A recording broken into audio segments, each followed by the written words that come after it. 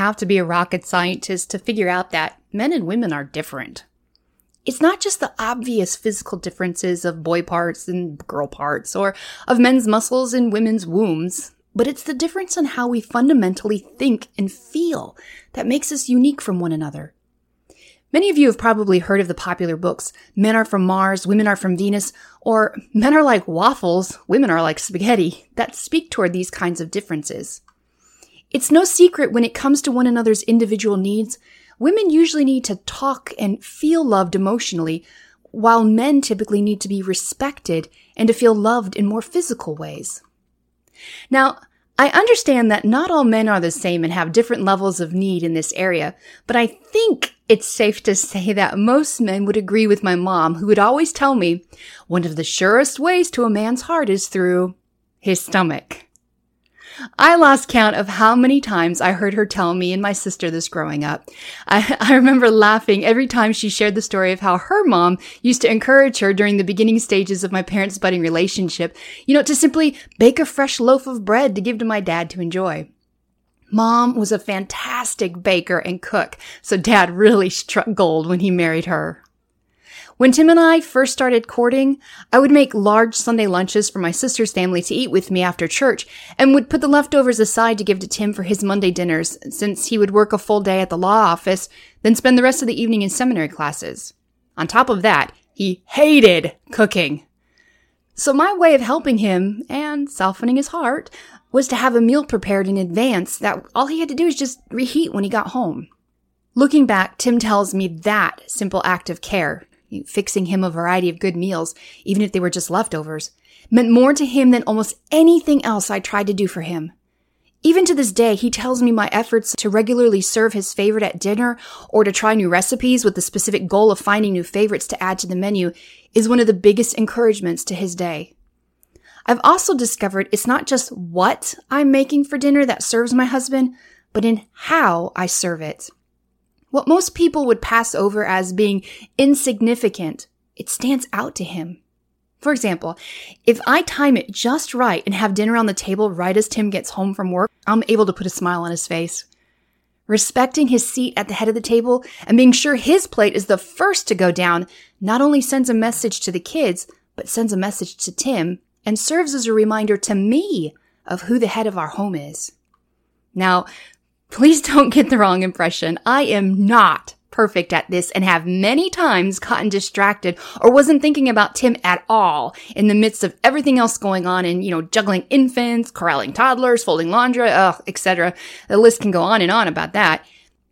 And it was never the end of the world, but I think it did rob Tim of the joy and contentment he would have normally received by that simple act of respect and service that says, as the head of the home, you come first. So I found my mom was right. The way to a man's heart is through his stomach.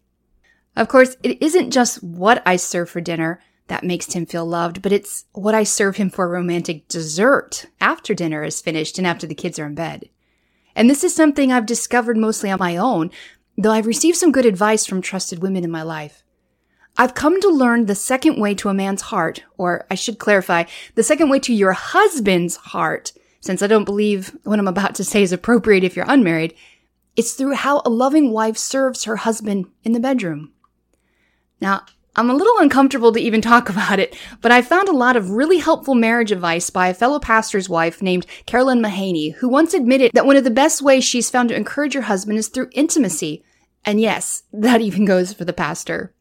I know Tim talked about this subject in an episode on the bedroom in his series on the Christian home. And the reason he put that episode out there and the reason I wanted to bring it up in this episode is because Tim and I both have a heart to see more happy marriages and happy homes out there. And intimacy is a critical part of that for husbands and wives. I love how Carolyn Mahaney challenges wives to serve their husbands in this important area of marriage in 3 very practical ways. In the same way, the how you put a meal on the table can make just as much of a difference as the what you put on the table. Carolyn reminds wives to be just as intentional in how they approach intimacy. She gives 3 really helpful suggestions as a means of serving their husbands: to be attractive, be available, and be anticipatory. The first one, be attractive. Well, think back, ladies, to before you were married. Most of us would never be caught dead without our hair and makeup fixed before going out of the house, especially if we were going to meet up with our potential mate. However, it's so easy to fall into the habit of just, letting ourselves go when we're married. If we don't have to leave the house for the day, we don't bother to fix our hair or faces and most likely never change out of our pajamas and shower. Now, I'm pointing all fingers back at myself here, so don't get offended. It's pretty bad when your kids see you fixed up for the day and immediately ask, "Hey, are we going somewhere, Mama?" It's easy to forget that our husbands deserve our best, and when we make the effort to look nice and smell nice for him, it makes a huge difference in keeping the spark in our marriage. This also communicates the subtle message that you care more about what your husband thinks instead of what others think. The second suggestion, be available. Ask yourself the question, is your personal calendar and to-do list around the house so full you really have no free time to spend with your husband? If so, you may have scheduled too much on the calendar. You may be trying to do too much around the house. Even if it means canceling unnecessary social events or putting off vacuuming until tomorrow or delegating a couple more chores to your oldest kids, you've got to let some things go if you want to keep your husband a priority. Even if it means scheduling on the weekly calendar dedicated evenings with your husband, put it on the schedule. That's not to take spontaneity out of the mix, but it is to put priority back in the mix. The third suggestion Carolyn Mahaney gives is to be anticipatory. Now, honestly, ladies, this is probably the hardest of all three to apply. Because assuming you really are worn out from a full schedule of responsibilities and are having trouble weeding them out, your mind is typically on all those other responsibilities and sex is the last thing on your mind. Here on the homestead, I have so many things that fill my schedule. Because it's a working farm, there's just never a shortage of jobs that are either mentally or physically exerting. Add in my type 1 diabetes, which constantly causes my blood sugars to spike and plummet, affecting my strength and stamina. I seriously have to mentally plan for intimacy and intentionally look forward to time with Tim. Again, I found scheduling this has its advantages. Even if spontaneity is the spice of life, I'll be honest. If Tim and I relied only on spontaneity, we'd have the romantic life of dry oats versus, a juicy steak. Why? Because we keep ourselves so busy. But by planning specific times, days, evenings that are just for Tim, I can ensure I don't put too much on my plate and I can keep an extra close eye on my blood sugars throughout the day so that I have energy by the time Tim gets home. Not to mention by anticipating and planning for the time, it also helps, like the old saying is, get your head in the game, so to speak.